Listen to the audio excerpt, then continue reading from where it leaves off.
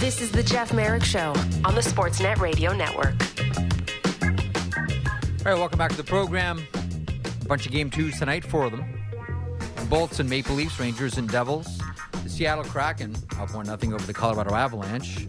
They've already got the split. Can they go home with the stranglehold? And the Winnipeg Jets facing off against the Vegas Golden Knights. Sean Reynolds from Hockey Night in Canada and the NHL on Sportsnet joins me now. And Sean, first of all, thanks so much for taking time out of, I know game days are busy. Thanks for taking time out. And the first question is courtesy of Elliot Friedman, who asked, is Sean up or down? So what is it, Sean, up or down? I don't know what that question is supposed to mean. Now I'm going to say I'm up. Well, you're a good time. Being in Vegas is always good. Vegas. You're in Vegas. Are you lighter or are you heavier in the pockets? Okay, I get it, and that is how clueless I am. I never gamble. I never even think of gambling, so I am oblivious. I walk through casinos not because I'm trying to get to money machines, because they are the quickest and most direct route to the arena. Gambling does not register in my mind. Yeah. I haven't touched anything. Okay, so you're like me because I don't gamble. Like when I'm in Vegas, I go to see either fights or shows or sporting events. Yeah. And looks like we may be seeing some baseball there. Hey, really quick, what is the buzz about baseball right now after that note from the Oakland A's?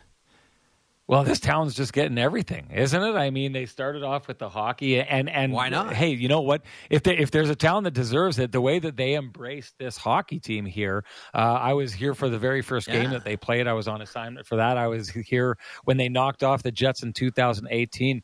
They've embraced hockey in this city. They talk about it everywhere. I had wondered if when the Raiders came here, that would kind of knock the Golden Knights down a little bit. It hasn't seemed to do so. So, I mean, I think here they're doing a great job supporting their team, so it's a more the merrier kind of thing. I can see why a team like, the A's, although I hate the idea of long-established markets losing their teams, I can see when there is a team that feels it's struggling somewhere would look at Vegas and be like, that's where we want to be, because the fans here have done everything they can to make it an appealing place to land. Mm-hmm.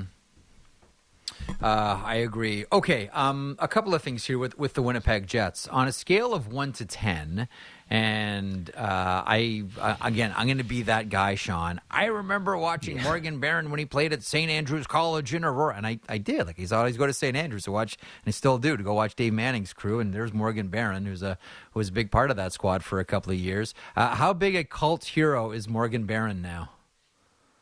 Oh my goodness, they love him everywhere, and I mean it's the sports world entirely. I mean everything. Right? PTI was talking about him yesterday. Around the Horn was talking about him yesterday. I mean the number sure helps. The number of stitches that he took sure helps. Now I think this is the old days of when you got got stitches and your cut was about 1 inch. That was about 5 to 6 stitches. I think those days are gone. These players now are getting stitched up by plastic surgeons. So there are micro stitches. This is plastic surgery on the run, not someone grabbing a needle and thread and throwing you back out on the ice. But hey, he was talking with us after the game. Mark Scheifele walked by and said, "Look at that battle scar." Like, this is one of those things that not only has made him a bit of a cult hero in the Winnipeg Jets locker room, which is kind of feeling it. The second last game of the season, they went to war with the Minnesota Wild, and Adam Lowry had that fight with Ryan Reeves. This is a team now that's kind of bought in, and it gets so much easier to go out and block that next shot or take that hit when you look in the stall over and see a guy with zippers running up and down his face. So not only in the dressing room, not only kind of in the sports world, but back in Winnipeg, you get the sense, there's going to be a whiteout. There's going to be a hero's return, not just for the Jets, but Morgan Barron. If he wasn't a household name in Winnipeg before this, he most definitely is now. Does it not make it really simple for the coaching staff now? Like when you have someone like Morgan Barron who just took a skate in the face, is it not easy for Rick Bowness to walk around the room and say, like, to your point, look at Morgan Barron. Look what this guy took and came back to the game. Get out there and do this. Yeah, it's easier than that because they don't have to say it. Right? Like he doesn't even have to say, look at this. The players are already there. They're already reacting like that. And I think, when he got back on the bench, Gary Galley was sitting in between working in between the benches. And he said afterwards, we were talking about it, just you could see the life on the bench and how excited the players were when he came back out. Like I'd said, this to me is a continuation. That mindset is a continuation that the Jets really locked in that second last game of the season, where they're just all on board for each other. The Jets media took a video of Adam Lowry coming off the ice after fighting Ryan Reeves, and you can see Adam Lowry is not there in that moment. His eyes are glossed over. He is not there, but his teammates are around him. Brendan Dillon, who'd been ejected from the game earlier, is slapping him on the shoulder. Axel Jonsson-Fialbi giving him a big pat on the butt. Like, everyone is locked in. Everyone's got each other's backs. It is a real interesting case for these Winnipeg Jets, because not just in kind of getting their lines locked in at the end, getting their offense locked in, this really was an 11th hour Winnipeg Jets team that is coming together and gelling in almost every area of their game. And that area that you're talking about is highly important, where guys have each other's backs and are willing to run through walls for each other. And this all just kind of locked in right at the last minute. The timing of this for the Jets could not be better. One of the things that I like teams that do this, and there are some that, don't particularly like it. Lou Lamoriello's never been, a fan of the NASCAR numbers on the back. But the Winnipeg Jets aren't shy about whether it's, Pierre-Luc Dubois, number 80, Kyle Connor, 81, Mark Scheifele, double nickels, Niederreiter gets 62. Right now, Morgan Barron wears number 36. But if there ever was a reason for him to petition to change the number to 75, isn't this it right now, Sean? I mean, I would think so. Do you want to boil yourself down to that? Maybe he'll need to. Maybe the surgeon will have done such a good job that we won't see that scar on his face, so he won't be able to go around and brag about it. So he'll need to brag about it by throwing the number on his back. It's funny, again, talking with Gals, he's such a good resource to have during a series. And, I mean, Gary Galley has gone through some heavy reconstructive surgery from pucks and elbows and sticks throughout his career. In the old days, you wore those scars loudly and proudly, and they were loud because they weren't put back together that well. It's going to be interesting to see how this looks when it's all said and done for Morgan Barron, because having some conversations about what went into putting that back together, and we kind of want to dive into it more if we can get the information we're looking for in the game tonight. But just how quickly such a complex process behind the scenes was happening to try and get Morgan Barron back out on the ice, but also make it so that going forward in life, he's not defined by a hideous scar over top of his eye. I just thought it was a real fascinating process, and a little bit, advanced beyond what we think hockey has been in the past. I think there's been a lot of changes over the last little while, and interesting that the Jets doctor on the trip with them is a plastic surgeon. Say hello to Fates. Now, one thing real quick I want to point out, Arvid Holm is a netminder with the Manitoba Moose, the AHL affiliate for the Winnipeg Jets. He wears number 75. Again, that's at the AHL level. All I'm saying is I'm just trying, Sean, at this point in my life, I'm just trying to talk things into existence, or just sort of will things into existence, just, mainly just to amuse myself. Morgan Barron, number 75, get this thing trending on Twitter. Hey, game one, I don't think I'm in the minority here. I really thought Pierre-Luc Dubois was the best player on the ice, period. And it's not just, the goal, and it's not just, chirping Brossoit, but like engage physically, every single shift he was doing something out there. It's some of the best hockey we've seen from PLD. Your thoughts on him in game one? And listen, if Winnipeg is going to be successful here, they really need an engaged Pierre-Luc Dubois. Well, I had such an interesting conversation with Pierre-Luc Dubois before the game, because so many people point back to that series when he was with Columbus and helped shut down the Toronto Maple Leafs, that everyone said, like, this guy's a playoff player, right? This is the exact guy you want once you hit the second season, right? And he came to Winnipeg, and we know that he had problems in that first season, but he was a non-factor to the point that he got bumped down to the fourth line for the Winnipeg Jets in the playoffs in the Canadian year, the Canadian division year. So he had a little bit of a swing and a miss there. I went and asked him about the idea of what he'd done in the past, and he'd said he wants to forget that. Like, he doesn't want to be defined by that time and that series when he was with Columbus. He said, I need to go and I need to grow beyond that. I need to become better than that. And it was just so interesting because he talked about some of the lessons he'd learned, and everyone thought it ended so poorly with him and John Tortorella. But he pointed to me a lesson he learned from John Tortorella, and that Tortorella was a real big believer that game one bleeds into game two, and game two bleeds into game three, and so on and so forth. So he said to me, I don't just want to go out and have a good game. I want to be so in their heads that I've messed them up for game two by the time I'm done with game one. And by game 3 and 4, I want them on the other side being like, oh God, we've got to play this guy again. And he went out and delivered exactly on that, right? Like the chirping Brossoit thing is, you know, that's going to come to fruition as the series goes on. Like, I was kind of surprised we didn't see a response from the Vegas Golden Knights after that happened. The way we've talked about it, the way it's been plastered all over the TV afterwards, you get the sense that the Vegas Golden Knights are going to spend a good chunk of game 2 trying to say to Pierre-Luc Dubois, don't even think of doing that again.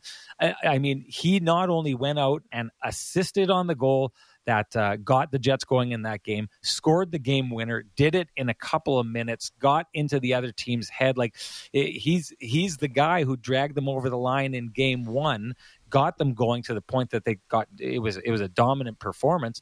But I think that he's already in the heads of the Vegas Golden Knights heading into game 2. So this is the kind of playoff performer that goes, he's not trying to win battles in games. He's not trying to win shifts. He's trying to win the series with every shift that he takes. And that's the kind of mindset that really, really helps in the playoffs. He was outstanding in game 1. And I look at that first game as well, and I do wonder about what we'll see tonight, because Vegas will have an answer. There's no way Bruce Cassidy says, oh, okay, let's just try that again. But didn't game 1 really feel to you, Sean, like a Rick Bowness game? Like, Rick Bowness is, responsible for a lot of elite level defensemen distinguishing themselves in the NHL. Like, the league is populated by defensemen that essentially Rick Bowness helped finish up, and maybe the most obvious example is Victor Hedman with the Tampa Bay Lightning. But that looked like a Rick Bowness game. Only 17 shots against when the puck was in Winnipeg zone. Pucks weren't getting directed at the Winnipeg net. Hellebuck was good. Didn't have to be, but was good in the game nonetheless. What do you look for tonight? Because, listen, Bruce Cassidy dictates the lines. He's the home team. I think things will be different. We got the prototypical Rick Bowness game in game 1, and Winnipeg was successful. What do you look for tonight in game 2? Well, I love that you talked about that Rick Bowness system, because in Winnipeg, we've been calling it the Rick Bowness blueprint that he's tried to get the Jets to and had them to earlier on in the year when they had so much success and were competing for first overall in the Western Conference. And then for some inexplicable reason, which was clearly inexplicable to him at the time, the Jets just stopped playing it. And then they started struggling, and they started kind of leaning on their skill and trying to get out of it that way. And it was just taking them in the wrong direction. But to your point, that game 1, that is the Rick Bowness blueprint. It's very defined. You know when the Jets are playing what their coach wants them to play, and that's exactly what they played in that game 1. And part of it is Rick Bowness, when he gets his team playing really, really well defensively, his mindset is either A, if we lose the puck, don't wait for them to bring it to you, just go get it back. But B, force them in a way that if they are carrying in the puck, they just simply bring it back to you. And I don't know how much your viewers tied into that game, but you could see there was just time and time again where that one player from the Vegas Golden Knights would take the puck and start skating with it, and then all of a sudden he's got no passing lane, so he keeps skating, and he basically skates it to the Jets defenseman who turn the puck over and send it back up ice, and there you go. That's how Pierre-Luc Dubois gets that first goal. Vegas has possession of the puck, turns it over, it gets right up to Pierre-Luc Dubois. He goes in on a mini breakaway and scores. So that is what the Jets look like when they are at their absolute very best. And I think Rick Bowness said it. That was the Jets' best game of the season. Talk about timely. What he expects from Bruce Cassidy and the Vegas Golden Knights going forward is a lot more east-west play. He thinks that the Jets forced Vegas into that direct game. I'm talking about where they just skated it straight to the Jets defenseman and turned it over. He thinks what's going to happen now is there's going to be a lot more activation on the wings, and you're going to see the puck move, from side to side in that neutral zone to get a kind of a dump in and force one Jets player to go chase that puck and isolate that one player. So that's the expectation. To me, this is really interesting because, I've watched Rick Bowness in the past. I covered him down the stretch when he took the Dallas Stars to the Stanley Cup final that one year. And the one thing about those teams is I think that Rick Bowness is a very, very good coach at making in-series adjustments. I think Bruce Cassidy is as well. So it's been one of the things as a person who covers the Jets that I've been excited about getting down to the playoffs if they were to make it there. Is I'm really interested to see what Rick Bowness looks like in a series when he's making those tweaks from game to game, because as a journalist covering those series, that's the stuff I live for. The little changes, the mind games, the chess games. We could see that here in this series, but we got to see we have to see a response from Vegas before we can go down that road. Really quick, 10 seconds left. Nick Ehlers. I don't think he's in tonight. He didn't practice on either of the power plays, and he was practicing on the third line, so I don't expect him in. Awesome. Great update. That was fun. Sean, enjoyed tonight. Game 2, Winnipeg Jets facing off against the Vegas Golden Knights. And as Sean mentioned, if it's going to be a whole lot more of East-West, that's going to be a whole lot more importance for someone like Mark Stone on the Vegas Golden Knights. Eric Erlinson from LightningInsider.com on the other side. We're talking Bolts in action against the Buds tonight. 1 of 4 on the go. Colby Armstrong in hour 2 as well. Keep it here. Merrick Show continues.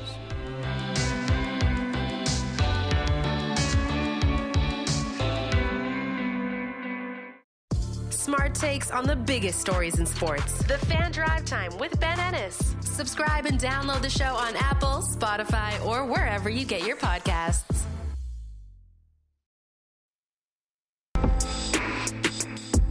This is the Jeff Merrick Show on the Sportsnet Radio Network. All right, welcome back to the program. Welcome to hour 2. Big night around the NHL. Once again, Stanley Cup playoffs continue. 4 games on the go at 7:30 Eastern on Sportsnet 360. It's the Rangers and the Devils. Later on 360 at 9:30 Eastern, thereabouts. The Kraken and the Avalanche. Late game, the Winnipeg Jets facing off against the Vegas Golden Knights. Just talked to Sean Reynolds about that one. And kicking it all off tonight, just after 7 o'clock Eastern, you can watch it on CBC and Sportsnet, is the Tampa Bay Lightning facing off against the Toronto Maple Leafs. Oh, what consequences could there be here? Eric Erlinson I've talked to for a number of years, always one of my favorites to go to when the conversation turns to the Tampa Bay Lightning. His website is lightninginsider.com, and Eric joins me now. Eric, how are you today, sir? I'm good, Jeff. Thanks for that warm introduction. I appreciate that. Listen, you've always been one of my go-tos. Tampa time, call Eric. Call Eric. He has his thumb on the pulse. And what does your thumb tell you right now about this Tampa team? I think we're wondering about Hedman. We're wondering about Cernak after the Michael Bunting hits, which netted him a 3-game suspension, which I think leads a lot of us to believe that there is a significant injury here. What is this thumb that you have on the pulse of the Tampa Bay Lightning telling you about the blue line, Eric? Let's start there. Well, heading into the start of the regular season, we had question marks about the defense as a whole. When you lose Ryan McDonagh, that's a big hole to fill. And Ian Cole's done an admirable job doing it, but he's not Ryan McDonagh. And now you're wondering about Victor Hedman. Even if he does play tonight, how healthy is he? If he didn't finish the final 2 periods of game number 1, how effective can he be? Now without Erik Cernak for who knows how long. I mean, that's 2 of your top 3 defensemen right there in terms of minutes. Erik Cernak leaves them in shorthanded ice time.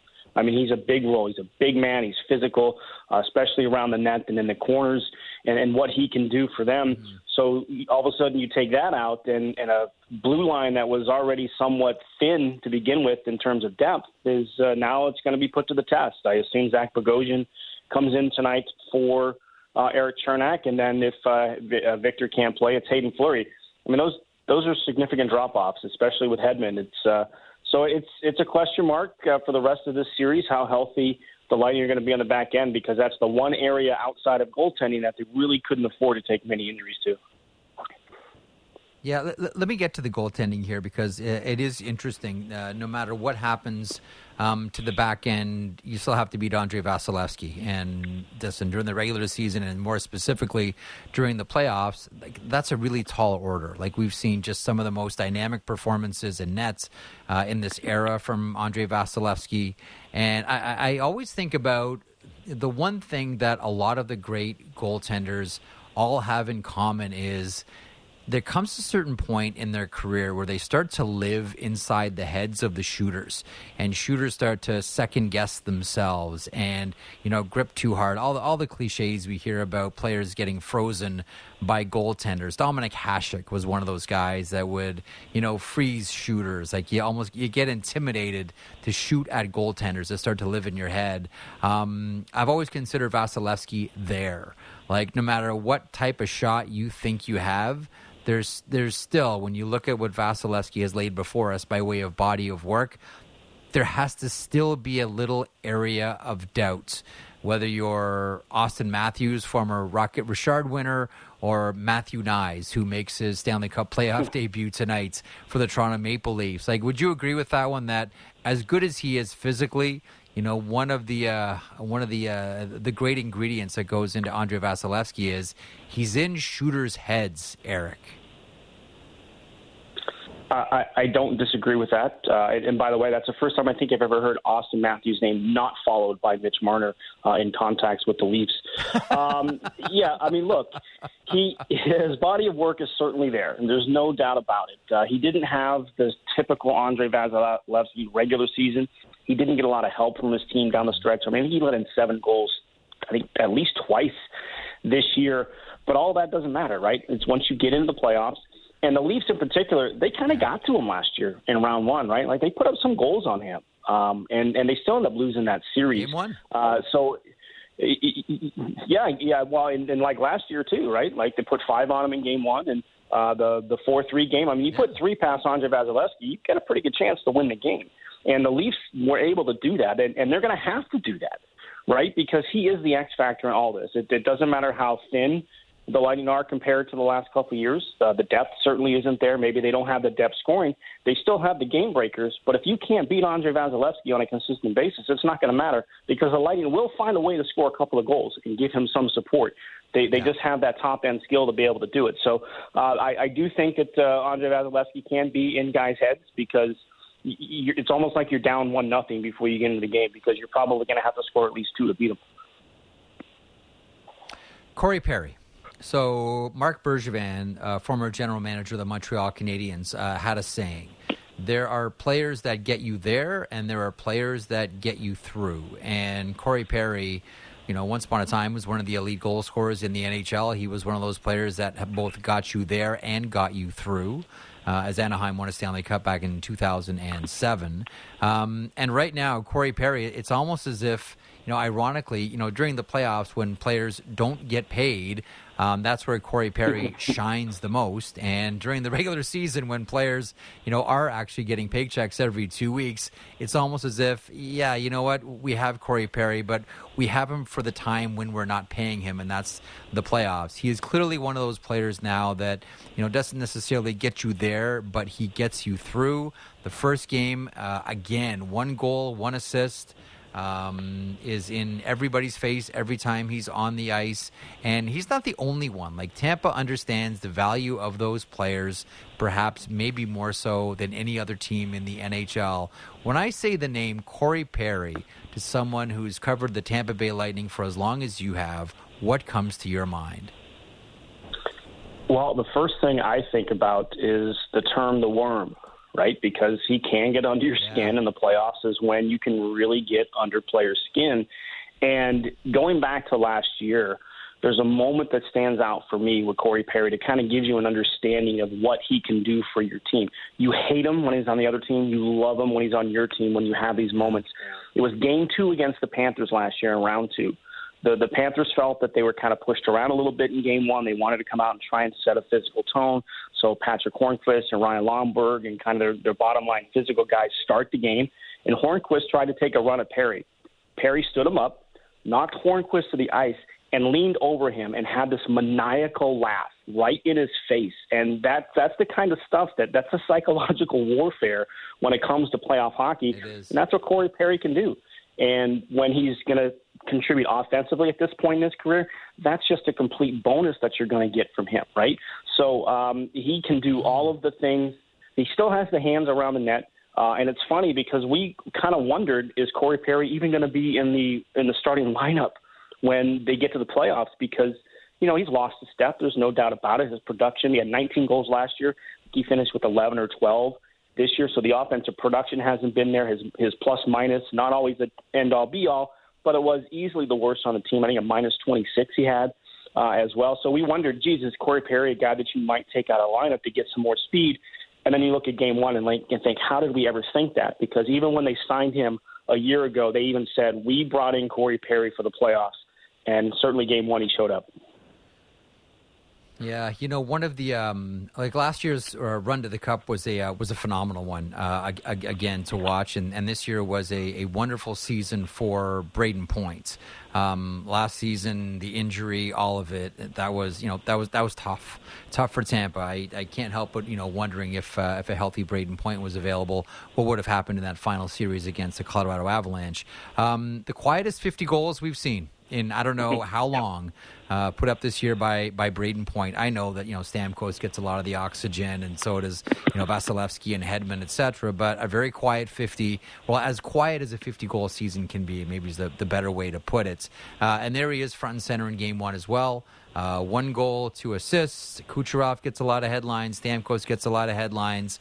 I've always looked at Brayden Point and said, he's a playmaker who's also a shooting threat, and that just makes him so dangerous. And one of my favorite things, Eric, in all of hockey, I've mentioned this before, one of my favorite things is watching Tampa on the power play, watching everybody in the arena, players and fans, biting on Kucherov about to shoot, and then tossing a laser beam pass to Brayden Point, and he's the only guy in the rink that knows it's happening, so he's getting it, and it's a one-timer, and it's in the back of the net. It's one of my favorite moments to watch, and we've seen it before, and I still bite on it. Everybody still bites on it. Your thoughts on Brayden Point and Nikita Kucherov and that battery? And the goalies bite on it, too, and sometimes they bite hard. Everyone. Couple of years ago, Sergei Bobrovsky was out of the blue paint. He was biting so hard on it on a game-time power play goal in Game 1 against the Panthers, and we still see it to this day. And if it's not Point, it can go across the Stamkos as well, like we've seen that a few times.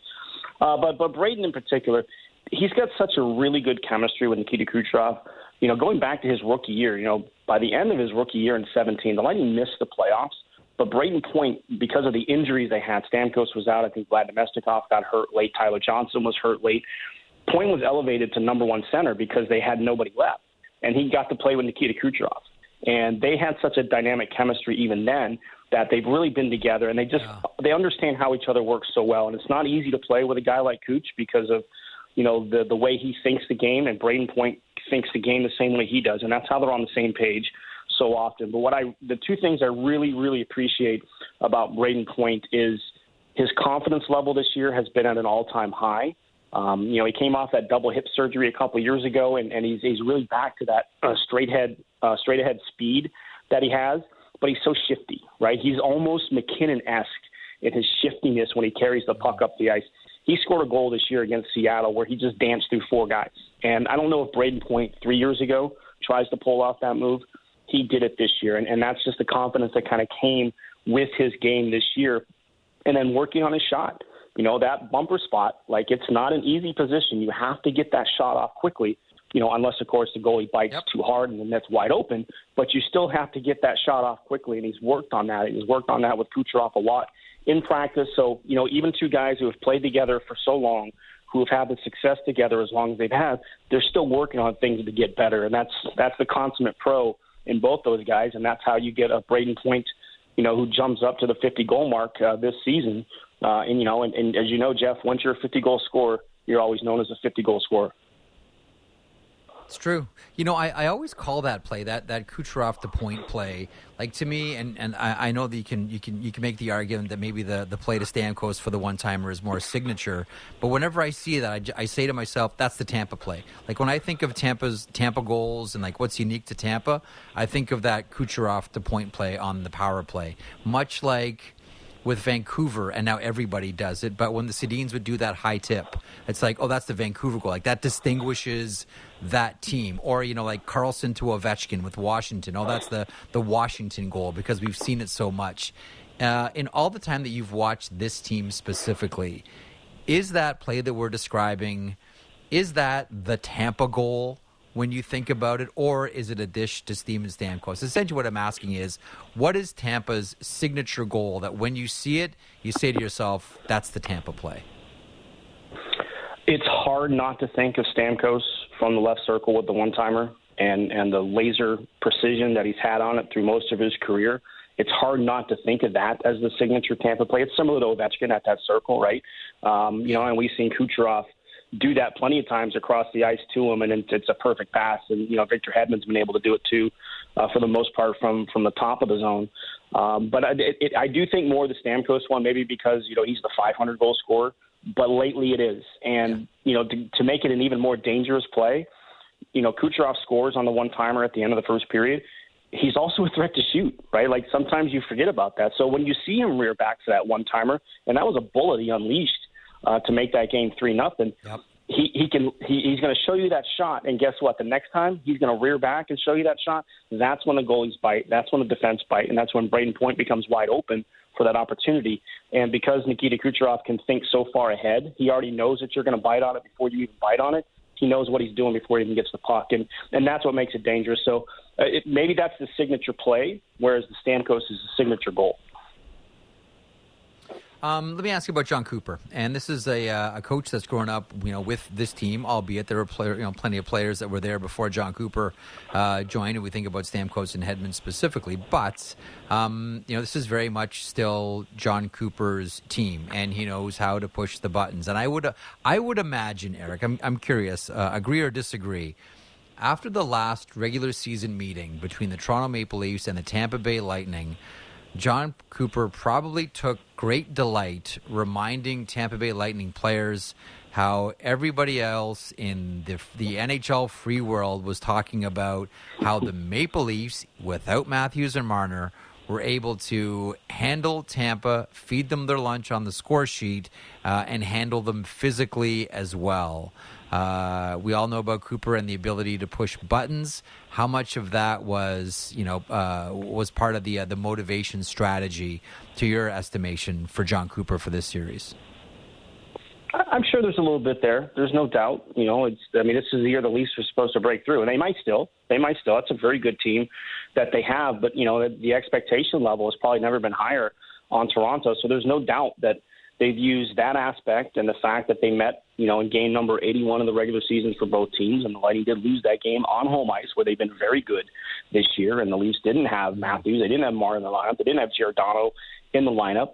So, yeah, there's probably a little bit of that. And, you kind of sensed it as the team left town on Monday, that they just had a little bit of they've always been a team, especially going back to that 15 season, that kind of bordered on arrogance and cockiness. Now it's self-confidence. And there was I just sensed an inner self-confidence about this team, and a lot of that comes from the head coach. He is a very confident guy. You ever talk to him, you ever listen to him, you ever have a conversation with him, you understand how confident he is, and he instills that belief in his team. And I think that's his greatest strength, is understanding how to motivate his team in the proper way, right? Some guys are old school. You think of the Mike Keenans, even the John Tortorellas of the world sometimes. He's the opposite. He really, for lack of a better term, he's chummy with his players, right? And that's not easy to do as a coach to professional athletes, but he finds ways to be able to motivate and find ways to get them to improve without breaking them down and building them back up, right? I think back to the 2020 conference finals when Blake Coleman makes a mistake and the Islanders tied the game 1-1. He threw that line right back out on the ice, and they immediately responded with the goal. He does a lot of that type of things to build on a lot of positivity, That's the one thing that you sense being around this team is everything is based on positivity. And he even said it after game number 82 when Brian Elliott got the shutout, when Braden Point scored his 50th, Alex Killorn reached his career high, Brandon Hagel got the 30-goal mark. Like, he talked about all the positive vibes, and that's a strength of his, is that he just builds on the positives and doesn't reflect on the negatives. You know, the one thing, and I'll finish up on this one. You've watched Tampa and covered Tampa for a real long time, so you may be able to identify a lot better than I will, certainly, when this changed. But you referenced this Tampa team going back to 2015, and there was that cockiness about them. Like, this was a skilled team that wasn't shy about showing you every single game, every single shift, just how skilled they were. Like, I would watch Tampa, we all would, and we'd say to ourselves, great team, but is there a team in the NHL that's more guilty of making one pass too many than the Tampa Bay Lightning? Like, they were in love. Like, you know this. Weren't they in love with the extra pass? The one that's like, okay, now we've got it to a spot where we're going to shoot. But you know what? Just because we can, we're going to make this one extra pass, and the whole sequence would fall apart. And you would say to yourself, we get that you're in love with the skill. Just shoot the puck after a while. Like, when did that change about Tampa? Because they're not that team anymore. They still fall into those habits every now and then. Not so much in the postseason, but maybe in the regular season. I think there's two areas that kind of happened. The first was probably 2017 when they missed the playoffs, right? They were in the Cup final in 15. They reached the conference final in 16. All of a sudden, they're out of the playoffs in 17. It was a little humbling, I think, for the coaching staff at the time, especially John Cooper. I don't think he'd ever missed the playoffs in his coaching career once he started in the USHL. So I think that was it was a process for him to go through, and he grew and he learned from it. But like a lot of things with the past 3+ years for this team, it all changed in April of 2019 when they got swept by Columbus. It's a scar. It's a scar that's never going to go away. But you learn from your scars, right? Like we learn from things that let us down in our life. If we want to make them better, we have to improve from that. And I think that series against Columbus changed the way they had to think the game. So I think that signature moment is that, right? And they still had some hangover going into the 1920 season, but once they started to click, and I know the COVID disrupted everything, but their thought process was a little bit different. They took a lot of that risk out of their game. That was the year that Nikita Kucherov got benched for a period because of one of those high-risk plays that led to a shorthanded goal. So it's a lot of those things. The Ottawa game. Like a lot of – the Ottawa game, Anthony Duclair. Yep, and it was a dichotomy, too, because it was Kucherov that was benched for allowing the tying goal, and it was Anthony Cirelli, the hard worker, the defensive guy who can, just work his way to goals, ended up scoring the overtime goal, right? Yeah, so to me, it's a lot of that comes from 2019. Lightning fans hate every time I bring this up, but it's a part of who they are now. It's a part of what built them up to be what they are. So I think really that series against Columbus changed everything, and it's such a credit to Julien Brisebois and the front office staff and everything if they didn't panic after that. The easy thing would have been to do is say, okay, this isn't working. We need to change things. We need to change the coach. They stuck with John Cooper. They stuck with the core, and they've reaped the benefits since. Man, I know I always bring this up when everyone brings it up about the volatile situation that was and all the rumors. That year the draft was in Vancouver, and there were two major rumors on the floor of the draft on day one. The first one came to fruition, and that was Milan Lucic in exchange for James Neal, and the other one was a Tampa-Edmonton deal, Kucherov the primary going, and Draisaitl going the other way. That rumor would not, no one would stop talking about that one. But to your point, and obviously it didn't happen. Eric, see, you're the goods, man. You cover this so well, so thoroughly. LightningInsider.com. Eric Erlinson all over it. All things Tampa, all things Bolts. It is Game 2 tonight. The Maple Leafs look to even the series with John Cooper's Tampa Bay Lightning. Eric, always a pleasure, man. You be well. Always good catching up. Thanks, Jeff. Great to be on with you. Keep up the good work, and you and everybody else be well as well. Thank you very much. Eric Erlinson, LightningInsider.com. One of 4 games on the go around the NHL tonight. Okay, a couple of minutes here. Colby Armstrong's going to be joining me at the bottom of the hour, but I got to grab something here. So let's get Matt Marchese aboard. So, Matty. Yes, sir. Okay, so yesterday on the program, Greg Wyshynski and I talked about the beauty in hate watching. Watching a team that you really despise, okay? And Jason Brough, hang on, let me grab this here. Jason Brough from 650, The Morning Show, Halford and Brough, talked about it on their program today. And reference a big thanks to me and Greg. So I got a note from someone in the NHL, and this person is actually referencing an idea from someone by the name of Denez Selman, who is an economics professor at the University of Pennsylvania. So someone that focuses on, amongst other things, game theory. Okay? So this is the idea in order to encourage hate watching. And ever since this person who works with a team sent this to me, I can't stop thinking about it. Now, I know it will never happen. But just as a thought experiment, this is just a way to just cleanse your palate here before we move on to Colby Armstrong and talk more about the playoffs. So the idea of encouraging hate watching, or essentially what you're trying to do, is encourage people to watch out of market games that don't just involve your home team. So I love this; it's so neat. So this is Selman's idea. Okay, so first of all, it's a way to get rid of the lottery. I know some people love the lottery, but this gets rid of the lottery. So we'll start with this. Okay, Maddie, write this down. Write this down, Maddie. It sounds like I'm a big shot. Okay. Here's the very first premise. Nobody gets their own draft pick in 2024. Okay? You don't get a pick.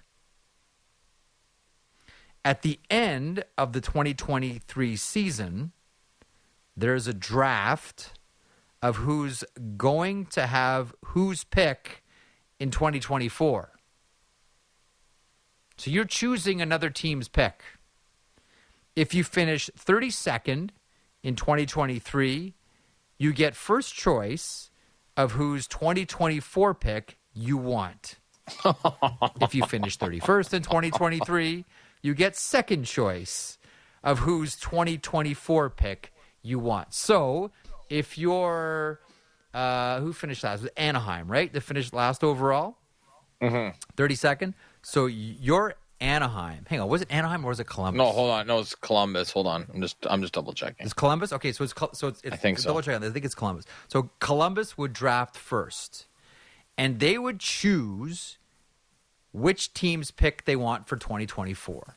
So you say you're Columbus and you're picking first. You're choosing another team's pick. So it was Anaheim. It was Anaheim. Chicago and say, oh, was it? Okay, so you're okay. Maybe rewind here. So you're Anaheim, and you pick first in this proposed draft. So you're choosing another team's pick. So you're looking at the landscape and you're saying, okay, who's going to be bad still? Who's going to be bad? I'm going to choose the Chicago Blackhawks. So now you not only have an interest in watching as a fan, your own team, the Anaheim Ducks, and watch all their games, but knowing that you own Chicago's pick, you watch the Chicago Blackhawks to root against them, so you get to have that. So you watch that team, so you watch them with the intention and hope that they fail because you hold their pick at the end of the season.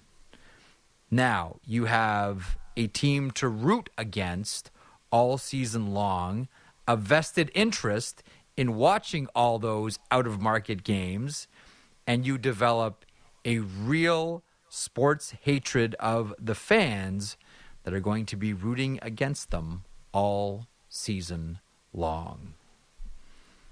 Again, it's not going to happen, but Denez Selman, economics prof, University of Pennsylvania, specializing in game theory, that is an incredibly creative way to think about this. And again, it scraps the lottery, and so we get rid of this, okay, what do we have to do and tweak the lottery balls and all these types? No, this is how you do it. Last place, you don't get your own pick. You choose whose pick you have.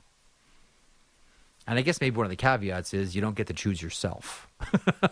I guess, perhaps.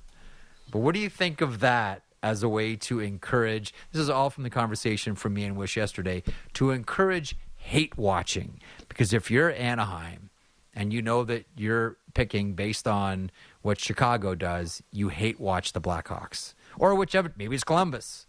Maybe it's Montreal. Who knows? Maybe it's Arizona. You hate watch that team deliberately because you have their pick. Yeah, I like it.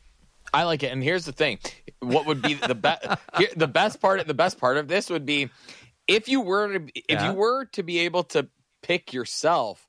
What does that tell your fan base? So now your fan base is hate watching 100%. You. Come see the game. We've bet on ourselves to be awful publicly because we've chosen ourselves. No, I guess the caveat would be you would choose another team. I like it because that's a really good point. I think.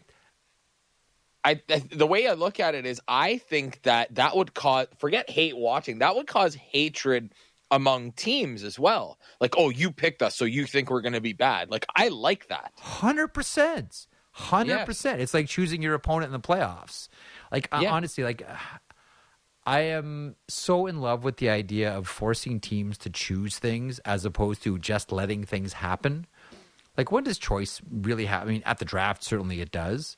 But everyone's in love with just like playing based, playing whatever is given to us. We're just going to play the field. We're going to play the opponent based on the standings and where we force a choice. Forcing a choice is where, to your point, you can really get a decent rivalry going and seemingly out of nowhere, depending on who you would choose in this scenario. Again, this is not going to happen. But I can't stop thinking about this today after it was proposed to me this morning by someone who obviously heard our show yesterday and the conversation with Wyshynski and then heard Halford and Bruff in the morning in Vancouver. I just love it. You choose another team's pick. You don't have your own. You choose someone else's. Just think about that for the rest of the day until 7 o'clock Eastern when Tampa faces off against Toronto. And then the Rangers face the Devils, and the Kraken face off against the Avalanche, and the Jets take on the Golden Knights. In the meantime, there's something hockey to sort of noodle around your brain, everyone listening and or watching right now. Speaking of noodling around your brain, we're going to noodle around Colby Armstrong's brain here in a couple of moments from the NHL on Sportsnet and the NHL on TNT and Barstool, and he pops up on Chicklets. He's a phenomenon, folks, to say nothing of his work with the Pittsburgh Penguins. He's everywhere. He's Colby Armstrong, and he joins me in moments as the Merrick Show continues across the Sportsnet radio network, simulcast on Sportsnet 360. Choose another team's pick. It's lovely. Covering the Raptors in depth like no one else. The Raptors Show with Will Liu. Subscribe and download the show on Apple, Spotify, or wherever you get your podcasts.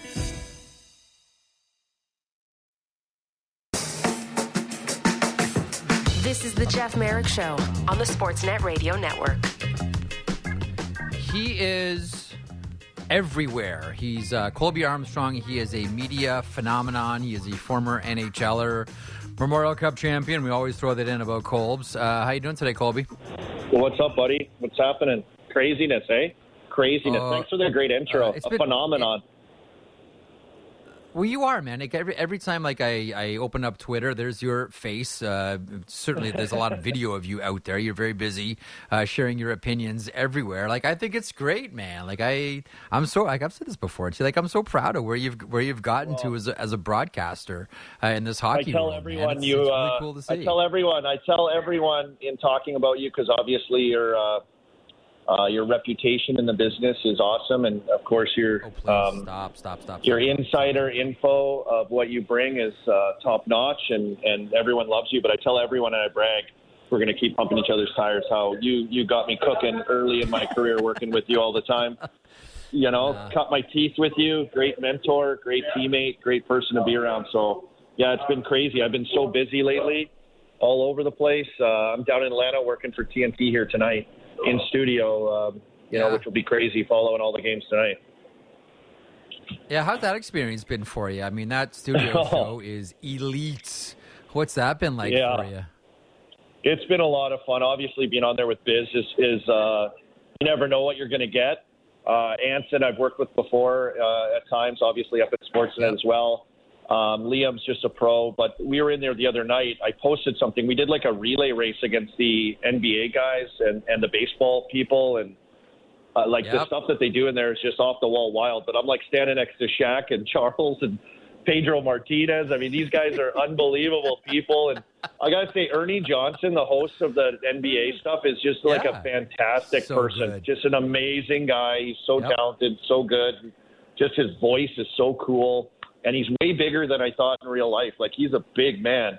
But and his dress, his attire is top notch. He just like looks so cool. So it's pretty cool to be like in there hanging out, rubbing shoulders, talking to those guys. And I'm like, Jeff, you know me. I'm like, what the hell am I doing here? How am I here? Like, what is this? So it's been pretty funny. I feel like that every time I go into Hockey Night in Canada. It's like, ooh, there's Kelly Rudy. Oops, there's Ron McLean. Like, what am I doing here?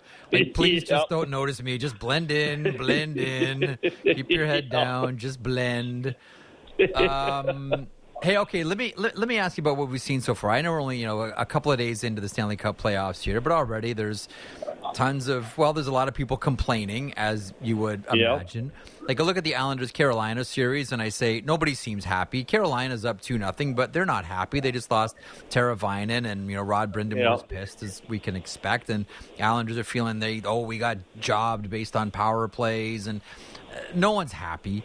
I'm curious, as a player, and as I get older, Colby, I think I've mentioned this to you before. As I get older, and it's not just in sports, but I just really cherish cranky people now. Like, I love grumpy people. I love it. I just love being around grumps. I don't know what it is, but like, what are players like at this time of year through your experience? Yeah, I think we all can't wait till we're, in a cardigan sweater on a rocking chair, just yelling at everyone, can't we? We can't wait for the day of that. That's got to be like the best time of your life when you hit that moment, right? When everything just goes out the window and you don't care anymore.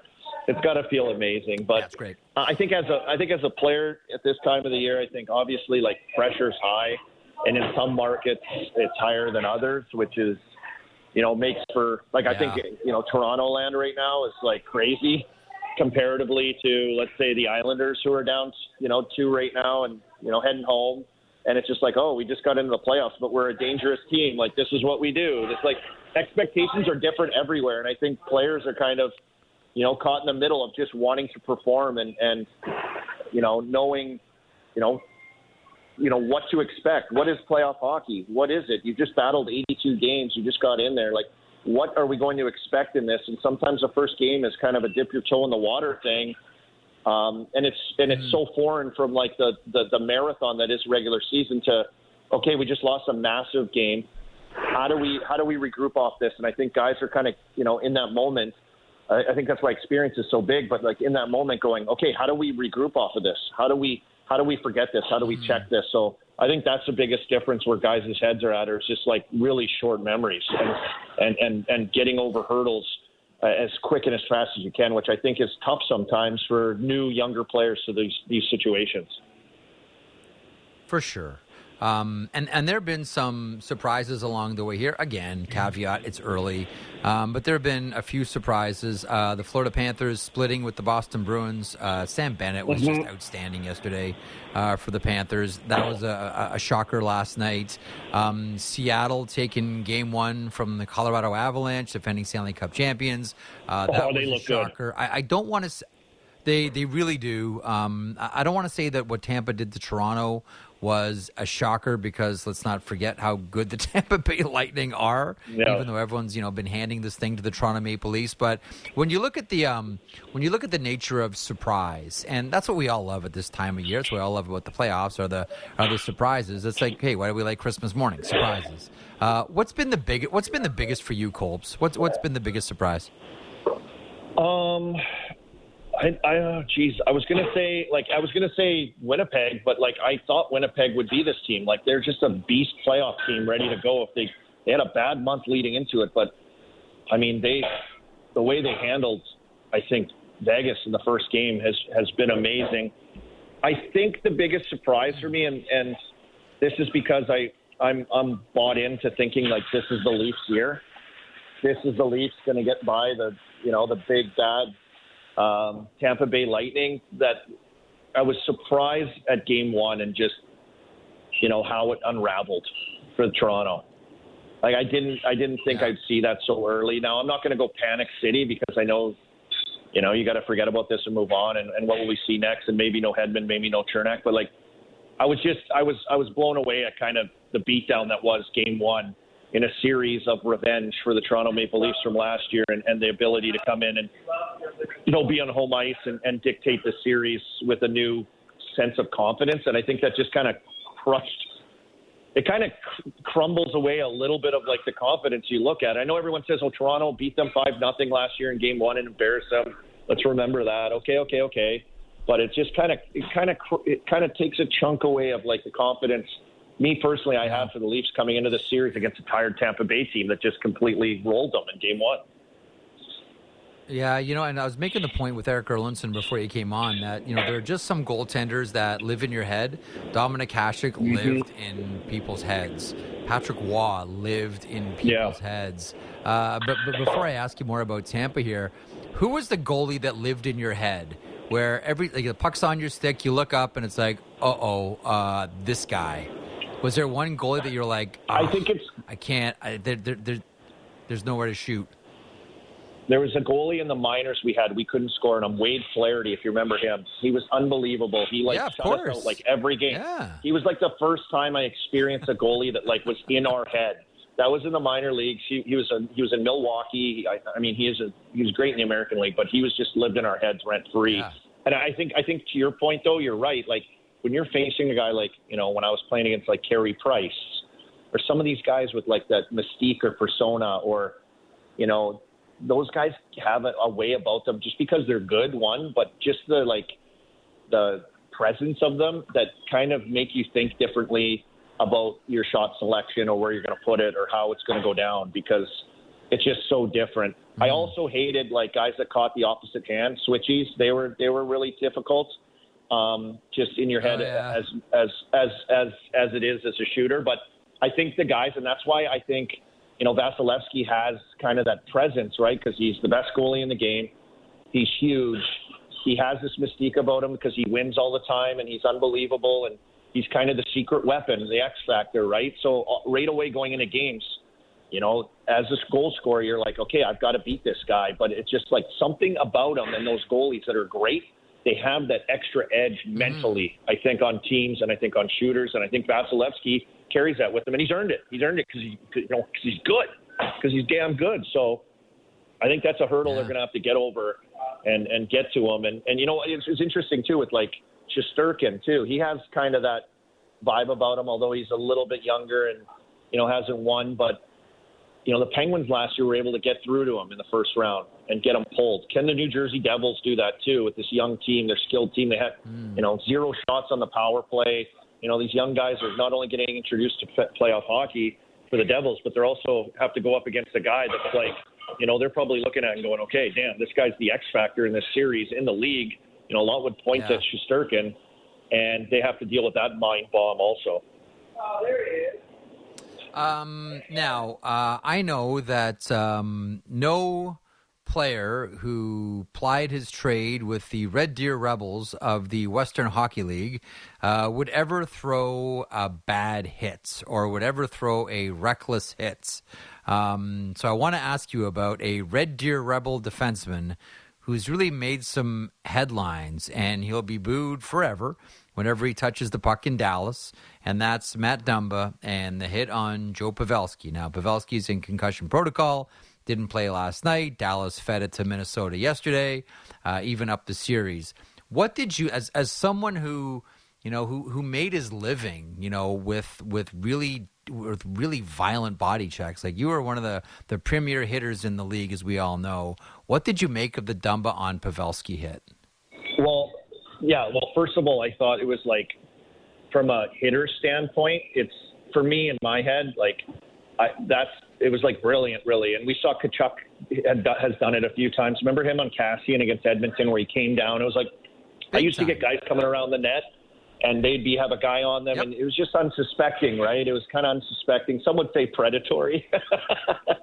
But I think, in that situation, Pavelski had like a shot attempt with a guy on him, and you don't expect kind of Dumba to release from his position, his net front position, and kind of drop down and lower the boom on him there. So I think he was obviously unsuspecting in that situation, and a hard play at the net on a good attempt at the net.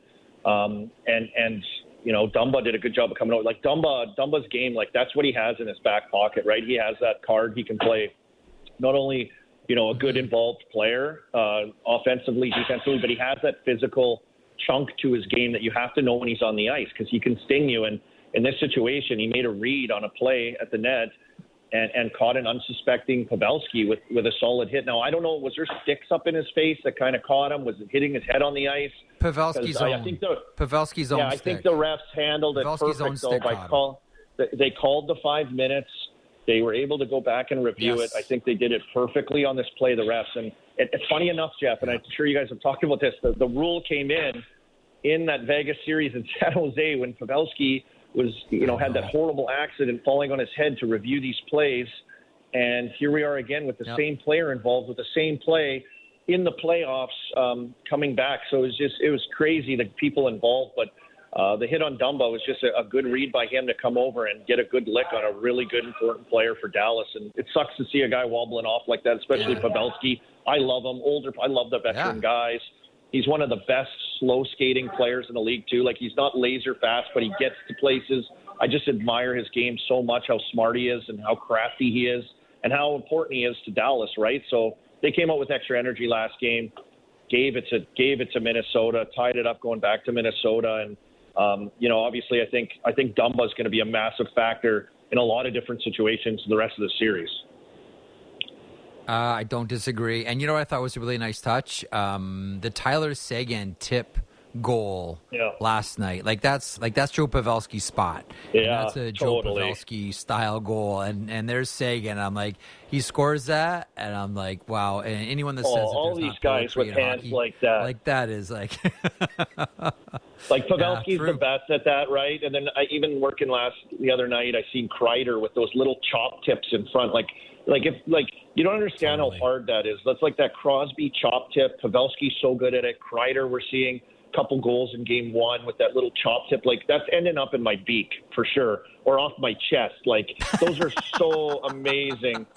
Those are such hard shot pass tips to have that touch like that, like what we see from these guys. So no question. Hopefully Pavelski's back, obviously, and he can get back in there. But there's no question, like, what he brings in regards to his overall game at 38 years old for this Dallas team, the production, and how important his position is. Jeff, this is why I rant and rave about youth hockey and skill in youth hockey and being like all McDavids. I get it. But is that not a skill, what Pavelski does? Is it not a skill how good you are at net front? That is a skill 100%. That not a lot of 100%. Players look at or want to do. Pavelski is one of the best to do it.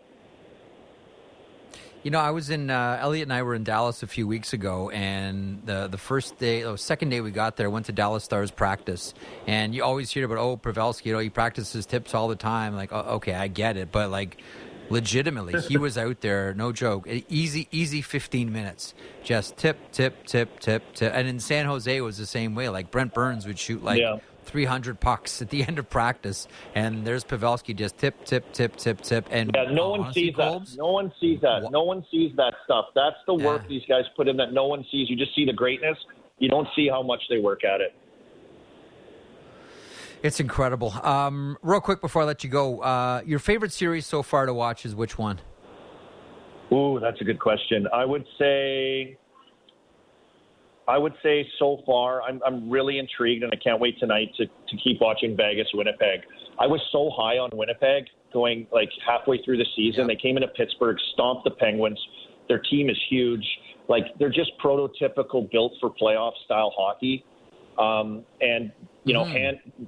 They just the way they structure, they're right on top of you. They smother you. What did Vegas have? 17 shots on goal all game? And then you got to try to beat Hellebuck? Like, I'm sorry. That's what this team does. And I'm so intrigued to see how they come in, barely getting into playoffs, fighting and scratching and clawing, and the coach yelling at them. And, you know, it was a tough month to finish off the season for them. They get in on game notes, on Chicklets game notes on our podcast. Me and Merles yelled at them, too, and gave them crap because we're on the Jets. We like the Jets, and they're back. They're back, baby. The Jets are back. I'm so interested in this kind of, you know, they got Stone back. Everything's happening for Vegas, and then they have to play this, like, massive playoff structured team that's, like, built for this. Yeah. And Pierre-Luc Dubois is playing some of the best hockey of his life, and all of a sudden, as a winger, Scheifele is looking real good, and man, Pierre-Luc Dubois looks so good on this team right now. This is some of the best we've seen out of him. Okay, you're busy. It's always busy around you, so we'll let you get back to it. Colb's always good catching up, man, and love watching you on the Magic Eyeball. Keep it up, pal. All right, love you, Jeffy. Thanks for having me on. Thanks, buddy. Enjoy the hockey. There he is. The great Colby Armstrong from the NHL on Sportsnet, the NHL on TNT, various assorted, podcasts and social media experiences that he blasts out there. I'm really happy with. I'm really happy for Colby Armstrong, a talented and hardworking guy. You think of players that deserve it. That guy. So thanks to Colby for stopping by. Again, tonight, here's your matchups and here's your distribution. You can watch all of these on either Sportsnet property or on CBC. Tonight, 7 o'clock Eastern. Well, really, 6:30 it all gets underway with the pregame show. Ron McLean is your host. For Hockey Central, it is the Tampa Bay Lightning and the Maple Leafs at 7 Eastern. CBC and Sportsnet. On 360 at 7:30 Eastern, the Rangers and the Devils. We didn't spend enough time talking about them. Let's fix that tomorrow. The Seattle Kraken and the Colorado Avalanche at 9:30 Eastern on Sportsnet. 360, the Jets and the Golden Knights at 10 o'clock Eastern on CBC and Sportsnet. And fingers crossed, we get some good old-fashioned playoff overtime. And then later, Elliot and I will do a podcast in the wee hours, and I'll show up looking rough. I assure you, I'll look rough tomorrow. Actually, Toronto listeners, I'll be on BT tomorrow with Sid Sixero and the Stanley Cup. I'll be looking rough. It's going to be a late night. Thanks to Colby Armstrong, Eric Erlinson, Sean Reynolds, Elliot Friedman, and everyone who really tried to make this thing sound and look good. Namely, Matt Marchese, Lance Kennedy, and Jen Rolnick. 3 big thank yous. Merrick Show back in 22 hours.